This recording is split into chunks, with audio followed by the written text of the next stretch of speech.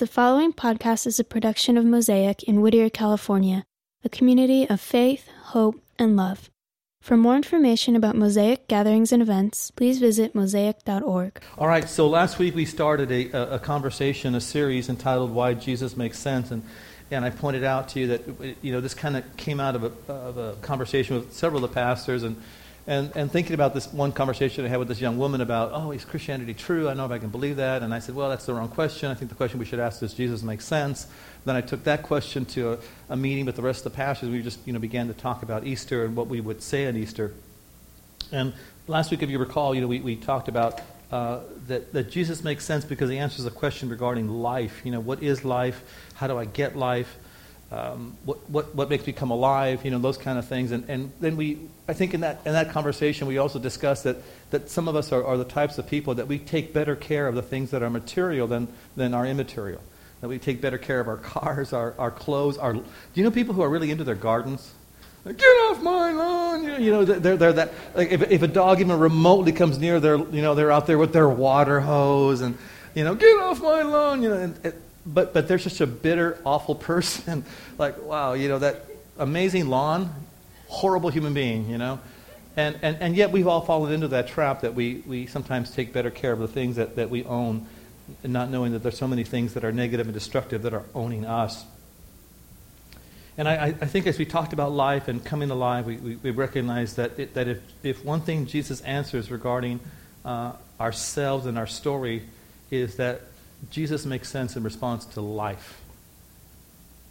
But, now we're going to talk about love. And, so here's a question. You can raise your hand if you want to. You don't have to.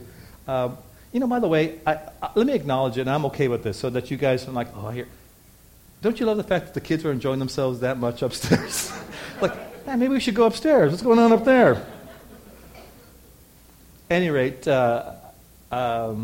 so how many of you have ever thought you were in love? Ever? Just raise your hand if you've ever thought you were in love. Just go ahead. All right. Now, you can put them down. How many found out you were wrong? And, hey, almost the same number of hands. You were... Wait, some of you guys are married. Wait, Lilia raised her hand, and so... Yeah, how you're like, oh my gosh, I finally met the one. Whenever I hear someone say that, okay, I'm giving it, 2 weeks. Sooner or later, the one is going to screw up, and then we'll see how much you loved the one. Or, it might have been a day, it could have been a week, a month, a year, but you found out, apparently I wasn't in love. Or okay, now the not so funny side of that. You found out that person didn't love you. That there was maybe some, maybe they meant it, but it was maybe more of an emotional thing, or maybe it was an amazing sexual thing, or maybe it was a little bit of both, but it really wasn't love. Not in the way that stays. If you're defining love, not just the romantic stuff, which is great, and not just the sexual stuff, amen, but just all the other... exactly. Someone said, "Sir, but you're not married." And so so there's this.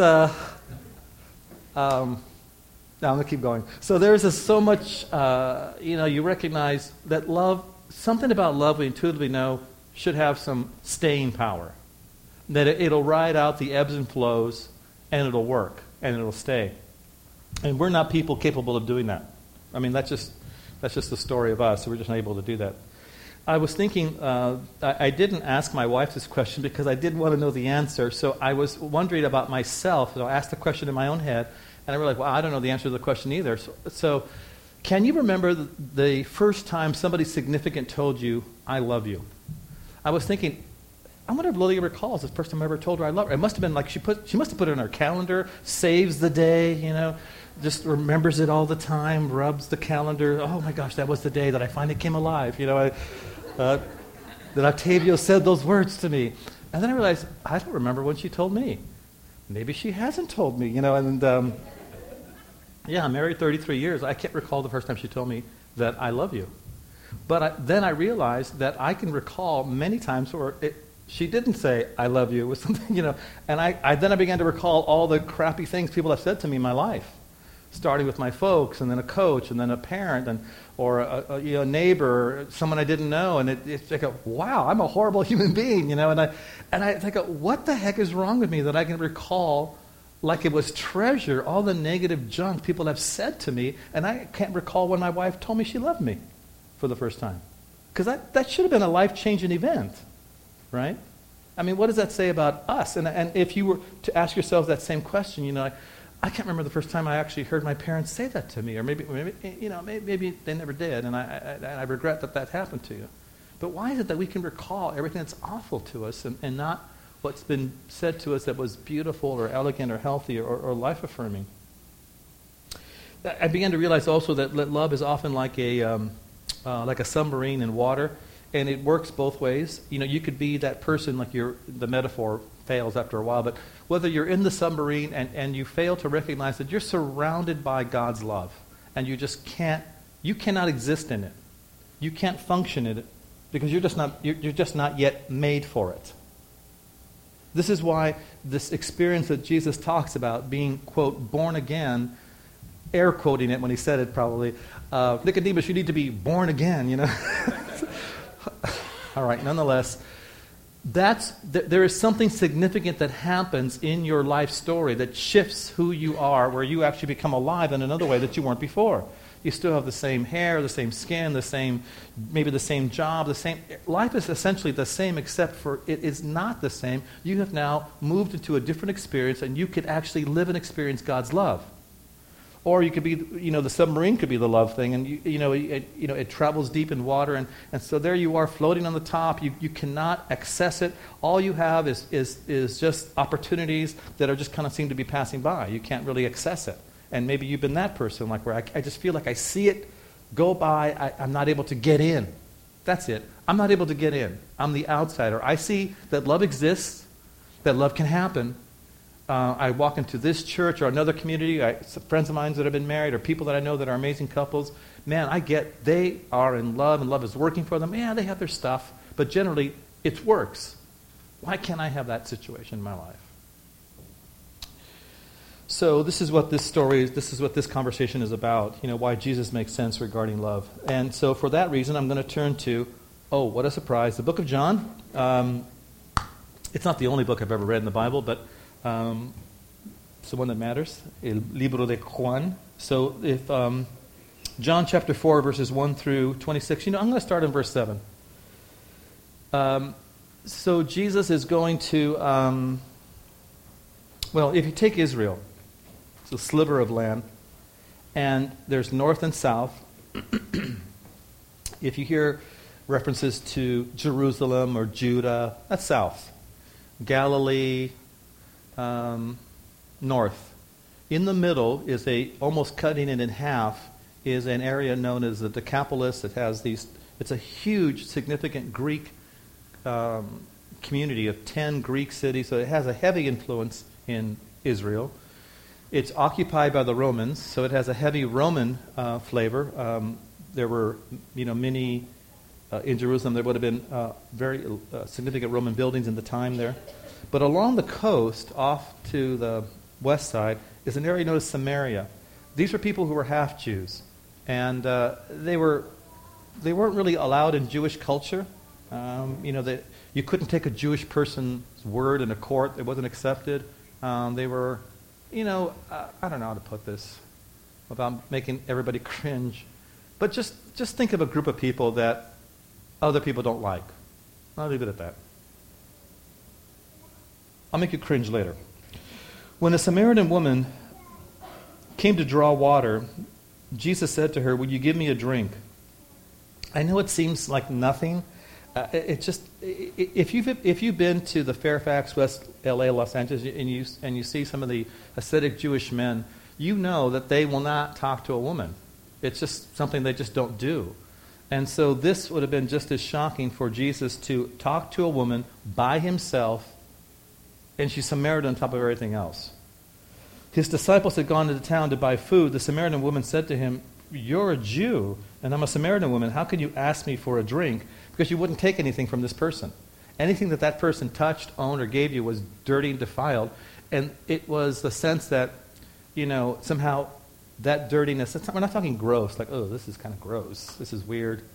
It's that it separated you from God, which is so shocking to me that you would be thinking in terms of, God loves humanity, he loves me, but I don't want anything from this person because it keeps me from this God.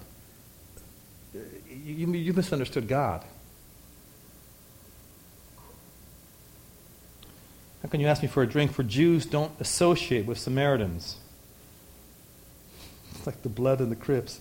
So verse 10, Jesus answered her, if you knew that the gift of God and who it is that asks you for a drink, you would ask him and he would give you living water. Sir, the woman said, you don't have anything to draw with and the well is deep. Where can you get this living water? And are you greater than our father Jacob, who gave us this well and drank from it from himself, and as did also his sons and his flocks and herds? And Jacob is an important figure in Jewish history and in the life of this particular ethnic group as well. Who are you? I mean, are you more important than Jacob? Who are you? Are you more important than, name the important figure?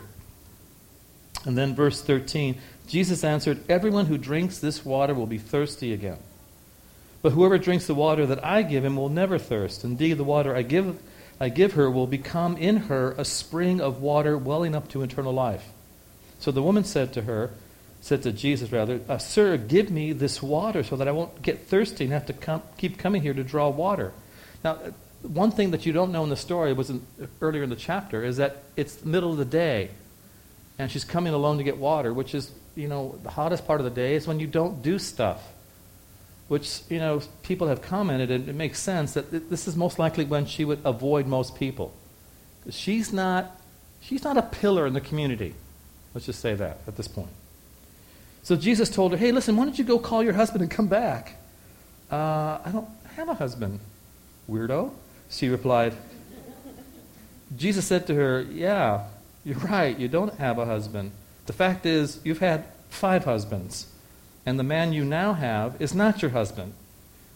What you've said is true. Awkward. What he's saying to her, and I'm making a joke of it because I kind of feel it emotionally. I understand it. You are choosing men who won't choose you. You're right. You've had no one choose you. You feel that now? You're right. You're the kind of woman that chooses men that won't choose her. You're right. You don't have a husband. Changing the subject, I think that you're a prophet. Verse 20, our fathers worshipped on this mountain, but you Jews claim that the place that we must worship is in Jerusalem. Jesus declared, believe me, woman, there's a time coming when you will worship the Father neither on this mountain or in Jerusalem. You Samaritans worship what you do not know. We worship what we do know. Salvation is from the Jews. Yet, there is a time coming, has now come, when the true worshipers will worship the Father in spirit and truth, for they are the kind of worshipers the Father seeks. God is spirit, and his followers must worship him in spirit and in truth. The woman said, I know that a Messiah, called Christ, is coming. When he comes, he will explain everything to us. Then Jesus said, I'm he. There's so many layers in this conversation. When she points out, you notice she doesn't respond to yeah, you're right. You're the kind of person that is willing to choose people who won't choose her. And by the way, it cuts both ways. I mean, guys do this too. Hey, well, let me ask you a theological question. Let me ask you, have you noticed that she doesn't really address that, which is pretty point blank. Have you noticed that Jesus is the kind of person that can ask questions that no one else can? And I don't mean like he can get away with it. I mean he can get away with it. I remember this one question where this guy was paralyzed and was from birth, and he was sitting by this pool of water in Jerusalem, and said he'd been there for a long, long time. And I can only imagine this poor guy living in his own filth and begging and just outcast. And so Jesus walks by. Oh, do you want to get well? No, I love it here. This is good. Thanks. No, please don't heal me. It just sounds so sarcastic. Only Jesus can get away with asking certain questions, right? Because there's a reason to ask the question. It's to bring something out from the person. And if you know that story, John chapter 5, which was a yes and no question, the person who was paralyzed from birth gives reasons why he can't get well. It's almost, I don't even want to hope for that. What do you mean, do I want to get well? Aren't you glad that we live in a culture and time where a person's gender or race or sexual life doesn't keep them from opportunities in their future? I mean, we're better than that, right? Surely we're not like, we would never treat this Samaritan woman like oh, because this is 2012. We're much more enlightened than to let someone's gender and ethnic background and the way they've managed their sexual life interfere with our interaction with them. See, what gets me about this story, I think that it's the desperation I feel for this woman. I remember I'm so drawn to the stories in John because it just, gives different paintings and pictures of Jesus. And I just think of the desperate person who is so wanting to be chosen, to be loved, that they're willing to choose someone who really doesn't choose them, and then they pretend not to know it. All of us, I think, have maybe either know someone in that relationship or we've been in that relationship. And Jesus comes along and says, I'll choose you even if you don't choose me. I'll actually take your place. I'll experience what it's like to not be loved, even though I'm an incredible lover.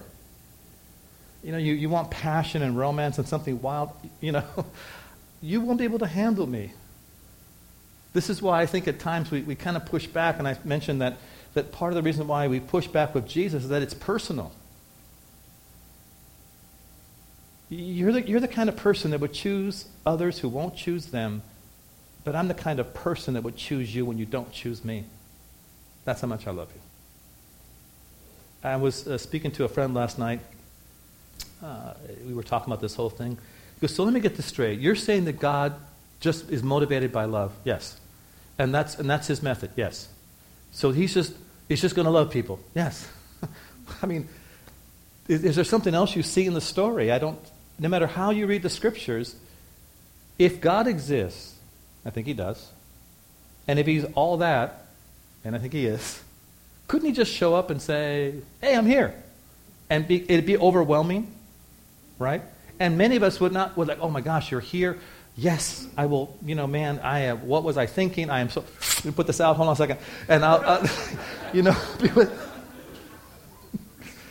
man, I'm going to be straight and true. I'm going to follow you. Wow, this is overwhelming. He doesn't overwhelm us. He just loves us, and he bets the farm that by love alone, you'll be drawn.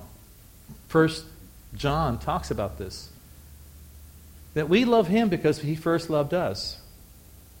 See, to me, it's not surprising that people love God. Right? It's hard, but it's not surprising to me that people love God. Why? Well, here's an amazing person who says, I know everything about you. I know your weird thoughts. I know some of your good stuff. I was intimately involved in when you were formed in darkness. I have a plan for you. And not only do I care about you, but I can pull it off. Your parents may love you, a coach may love you, a teacher may care about you, and they may want the best for you, but they don't have the ability to make it happen all the time. God says, I'm able to do that. Even the stuff that's dead in your life, that's been twisted and deformed, I can bring it back to life. And all the hope and the dreams you have of things that could have been, I can make those things happen for you. I'm not surprised when you love this being. And by the way, I'm so incredibly for you, and you're going to be unfaithful to me, you're going to insult me, you're going to deny me. I will never, ever stop loving you. I am committed, I'm in, I'm married to you, we're good. I know you're going to wander. I know you'll forget me. I will always be here. I'm not surprised when we love that person, right? I'm surprised he loves us. That's a surprise, isn't it? It's a surprise when I see people actually care for each other. Because I've read your emails. I know what some of you are like, and that's what's incredible to me. But see, we're first able to love each other well because he loves us forever. That's what love is. Jesus, if anything demonstrates or speaks about his life, it has to be love. And somebody would say, well, he got this whip and he was like lost his temper and he went nuts at the temple. What was happening at that moment? Here were people who should have known better, who should have cared, who had the responsibility of the spiritual condition of folk coming to the temple, who were actually keeping people from experiencing God by the way that they handled their money, the way they handled the whole experience. And this is what Jesus was angry at. You recall from a conversation we had last year, what is anger? Love in motion. Anger is always an expression of defense or stopping. It's explosive because it's meant to stop the threat to the person or the thing that I love. And as we talked about that further, we realized that, well, gosh, but then when I'm angry, I need to ask myself, well, what am I defending? One of the other verses that I've tried to, make it one of those life verses to remember how to treat people is found in John chapter 13. And it's repeated in John 15. Let me read it to you. A new command I give you, love one another. As I have loved you, so you must love one another. By this all men will know that you're my disciples, my students, my followers, if you love one another. Chapter 15, verse 12. My command is this, love each other as I have loved you. Greater love has no one than this, and they lay down their life for their friends. I think we all love great, epic love stories. This will be a bit of a dialogue now. Favorite love story? You just shout it out. Yeah, that's cool. Good story. Yeah. I mean, I get that. You're talking about him and the love of his country? His wife? Of course, my wife said that. His wife. He was destroyed because his wife died. Yes, honey, you're right. Nick, you're crazy. What love? Oh, and the French with the French woman. Yes. Did you say the French chick? Okay. Okay. Who else? A Walk in the Clouds. A Walk in the Clouds. Well, isn't that what the Keanu Reeves? Yeah. So even with him, it's still a great love story. You know what? I was that guy. My kids are all there like, oh my gosh, we're going to, because I'm so glad I'm done with Disney, and all that, right? Because I would cry at Disney movies like a little girl. Or was I a big baby? That's funny, it's a little girl or a big baby. When Beast died and the pedal falls.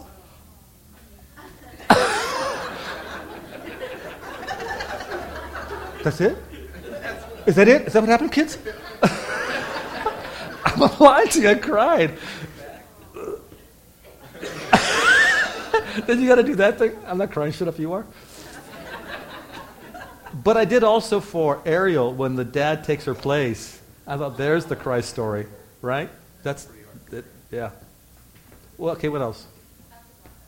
Casablanca. Yes, he does the right thing. Tells her to go back to his wife. I mean, the wife to go back to her husband. Sorry. That was the other version. That was the. Yes, Casablanca, and hello.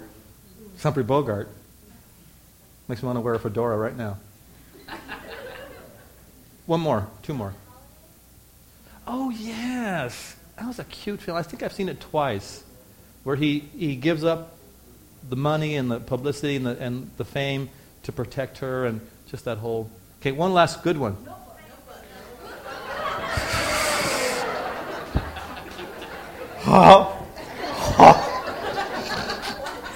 I said good one. Okay, it's got Ryan Gosling. That's right. Does that guy do anything wrong? No. He stops a fight. Did you hear that he pushed this woman out from an oncoming car? I'm beginning to think these are staged now. This guy is staging these things. He brings his mom to an Academy Award show or something, like, come on, dude.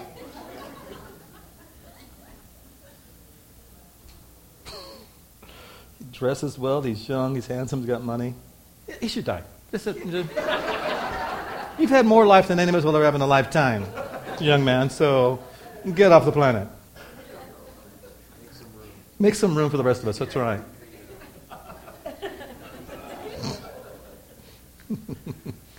Ryan Gosling. Dreamy. You know what's interesting, though, if you look at a lot of the love stories that compel us, is that at some level, you see that there's a sacrifice. There's a huge sacrifice that's made, right? Jesus, if Jesus is anything, he's that ultimate display of that sacrifice. I mean, like the amazing song that Nick sang here, that he wrote, the Free song, it's not that the freedom of living as a follower of Jesus is meant to say, oh, well, I can do whatever. And Paul says to a large extent, hey man, I am no longer bound by a list of guidelines and rules. I'm free. But the freedom is meant to direct us to actually live, in a sense, the way that God would have us live.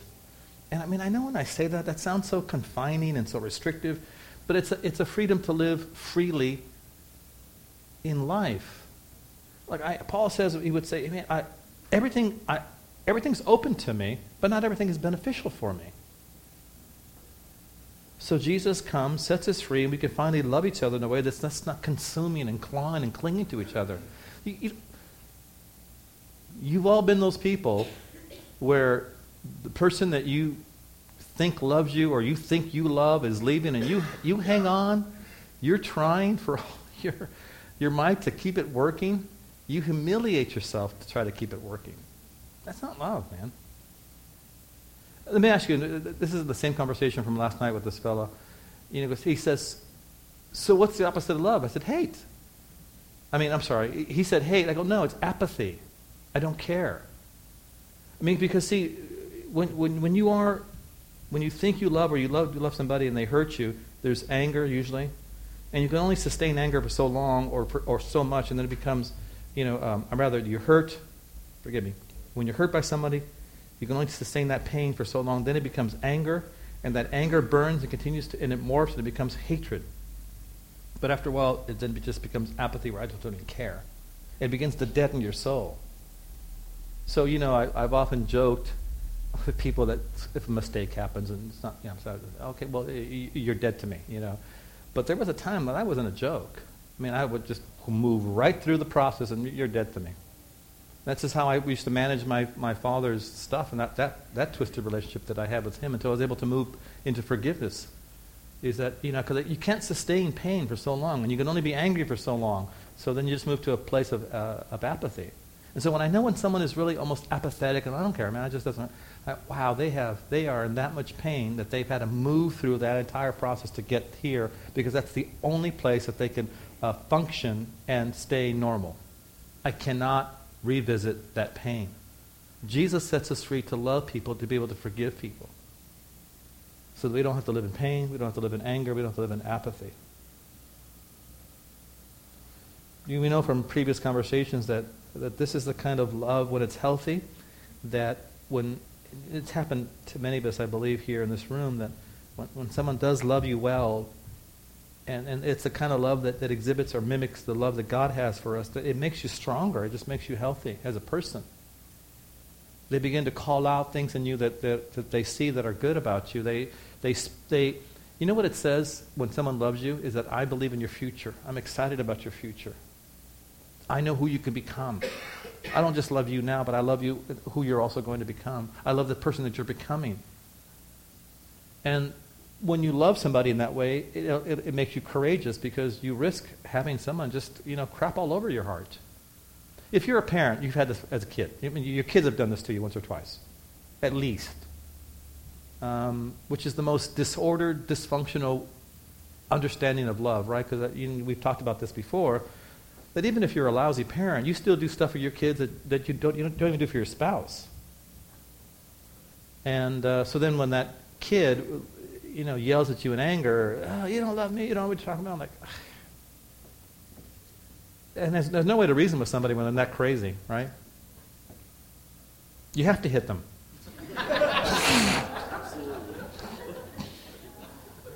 It's because I love you. Boosh! It's, there's a place for violence. Yeah. God is love. 1 John 4:8, verse 8 and 16 says this: whoever does not love does not know God, because God is love. Whoever does not love does not know God, because God is love. Verse 16, and we know and rely on the love of God has for us. God is love. Whoever lives in love lives in God, and God in him. You know, if you're the person who saying that you're a Christian, that's not an identifier for you. You would never say, I'm a follower of Jesus. I'm spiritual. Well, I go to this church and a bar and whatever, however you say. But you wouldn't call yourself a Christian or a follower of Jesus yet. I'm going to suggest something to you. Not only have you been hearing the voices of God before you got here, and I recognize that we didn't bring Jesus to you. We're just helping you identify the voice. But if you've ever loved somebody where you love them in a healthy manner, and they even chose not to love you back, that you were actually beginning to mimic and move in the pattern of God's love. A couple weeks ago, a friend of my daughter's, just a very lovely young woman, I invited her to our Easter gathering, and she said, oh yeah, I have plans, I have a commitment, I'm going to be visiting a friend, an old friend. And I said, oh, are you visiting, his name is Marvin. She said, oh yes, I'm visiting Marvin. I said, I know you don't go to church anywhere. It's not maybe on your radar, but you are more of a Christian than Christians I know. And she responded back, I think you mean that as a compliment, so that's what I'll take it as. I said, yes, I do mean that as a compliment. See, because here's this young woman. She's in her late 20s, gifted, attractive, interesting, winsome, and she spends her free time visiting a shut-in. And I think, I recognize that there's a part of me at times that doesn't want to maybe, love other people as God would have us love. And yet, what is James, the brother of Jesus, write about what true religion is supposed to be like? Taking care of widows, taking care of orphans, taking care of people that are forgotten, overlooked. Loving people. As the conversation went last night, we talked about friendships and, how we're doing in that area of our lives. And I said, I think people would say overall that I'm this friendly person, but I know what goes on in my heart. And I recognize that I think there's times where I hesitate for, I don't know, maybe I'm not certain. I don't know. I hope it's not that I somehow think in my head, they're not worth it. That'd be awful. I guess it's possible. But I recognize there's a place where I stop. You follow? And I want to get to a place where I'm loving people the way God loved people. But it requires a sacrifice, which means something about me has to die or cease to exist. And this is where, again, that personal thing about Jesus comes into play. Where I'm like, wow, hey, I'm glad that I'm healthier. I'm glad my marriage is working. I'm glad to be part of this community. But I don't want to get healthy that way. It's funny. We talk about resurrection and new life in God. But see, anything that's new life means that it was dead before, or I have to put it to death. And I'm not really fond of that process. But see, if I claim to be a follower of Jesus and a God person, I must be a person that continues to dwell on what God has done for me to the point where it's actually transformational to me. Now, here's what I'm not saying. I know that there are some of you that might be thinking, yeah, I'm not a loving person, I need to be more loving, and you're going to walk out of here trying to be more loving. Please don't.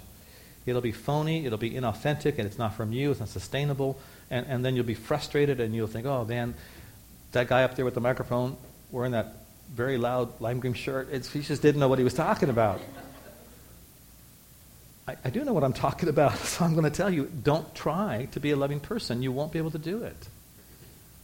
When you understand how God has loved you, that changes you from the inside out, and then you become more like Him. See, I recognize that in many cases that what we do with folks, well-meaning, is that we try to manage their behavior instead of creating the environment where their souls can be transformed. When I recognize what God has done for me, that is transformative. This is why things like forgiveness and loving other people, It's not a pass. It's not just something I should do because it's the right thing to do. No, because it has a power and energy to transform lives. First of all, the person who's forgiving and the one who's being forgiven. When I understand how God loves me, it has the ability to transform not first just me and then the people I touch. When I love the way God loves, when I understand how he loves me. The essence of God is love. And even though God is all-powerful, the scriptures don't say God is power. Even though he's all-knowing, God is knowledge. But one thing that the scriptures point to over and over again, if there's anything that defines God, if there's one way to sum him up, if there's anything that could actually clearly, succinctly in one sentence say who God is, this is it, God is love. How many of you know the author E.O. Wilson? Quest for One String Theory? Okay. So he's looking for the unifying theory of the universe, right? It's love. That's the unifying principle of the universe. I don't mean this, and I'm not trying to be clever, mystical. It's just, that's the truth. The most often quoted scripture in the Bible, around the world, translated in more languages than any other part of the Bible. What is it? John 3:16. It says, God so loved people. God so loved nature. God so loved horses. God so loved plants. God so loved fashion. I get that. God so loved, right? No, it says God so loved the world. And if I understand correctly, that is the word cosmos for the entire universe. I love everything about what I made. We are his special creation, but I love everything that I've made. It's all good to me. And to put it back in right order, I sent my son to pay for our crimes so that we could become more like our Savior and love like him and put everything back in its original state. That's the whole plan or the whole story of the scripture, is God putting back everything the way it was meant to be, restoring back to its original order, starting with us. Love creates security, it removes fear. Don't you remember those moments? Not me, I've heard, but you wonder, how can I keep the person loving me who I hope loves me? So you check up on them. You been that person when you checked your friend's phone? Who did they call? Who did they text? You want their email account password? Who's this person? It's my mom, dude. Yes, but still, the way you said you love her is weird. It was Mother's Day. How come I don't have a day? And then you turn into that person.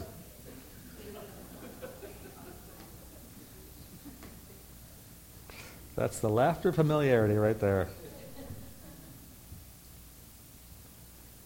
I want you to understand that if you're going to step into this moment with Jesus, that there is some risk involved.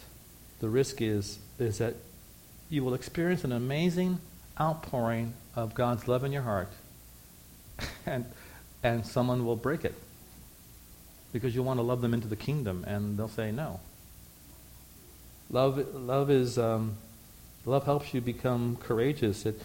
You know what love is also saying? I think I said this a moment ago. Love is God saying to us, and I'm for your future. That's what we say to others when we love them. It helps, I think, break our struggle with living life.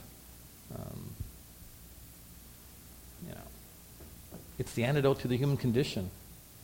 Have you met somebody who is a loner, that is like happy and an interesting person? Don't you notice how people who tend to be alone are just bitter and weird? See, that's just how we will go. And what's even stranger to me, or rather what's amazing to me, is having somebody in your life who will love you into health.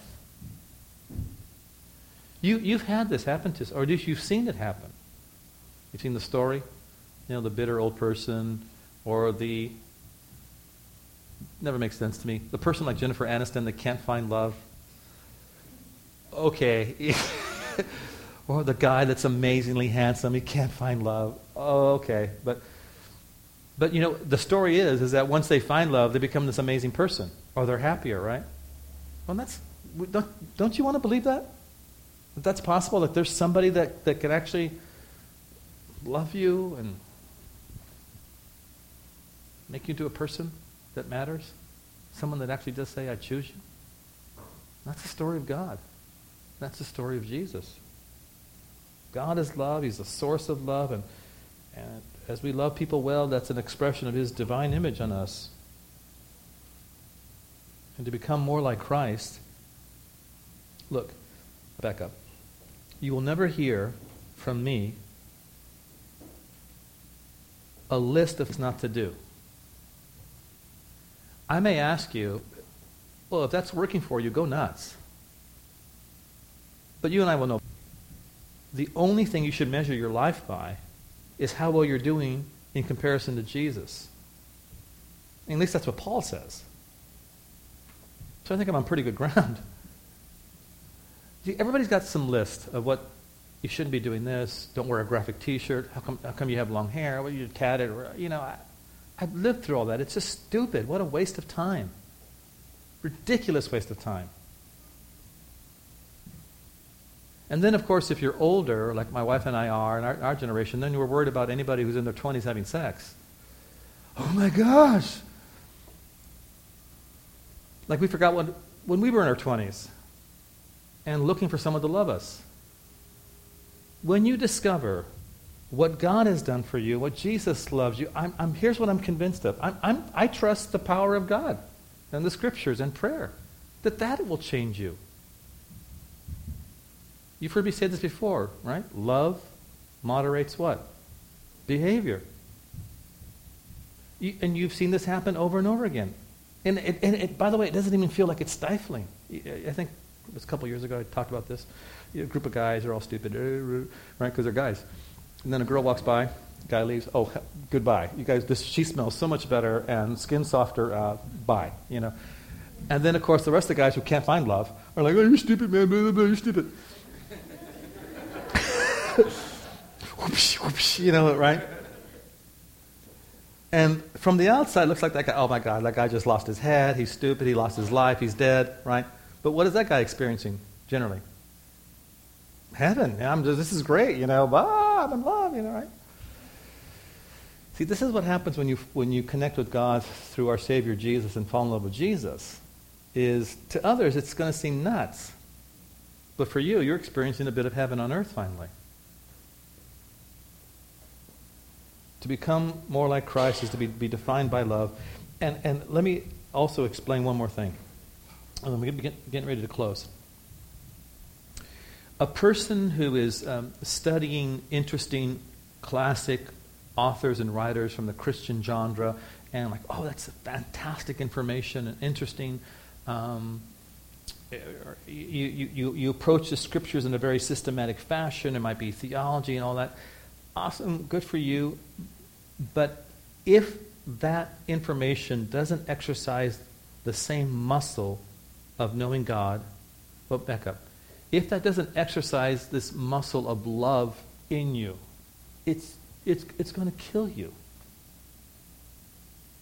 It'll be, you'll think that you're experiencing God because you have information, and you'll end up you'll end up becoming this bitter, ugly, nasty person that really does not exhibit God at all, or have any kind of pleasure and joy in their life. And so how can you give something else to somebody? How can you give pleasure and joy to someone else? Well, you have a list of rules. You'll just be a weird, awful person, at least a bad representation of what Christ is like.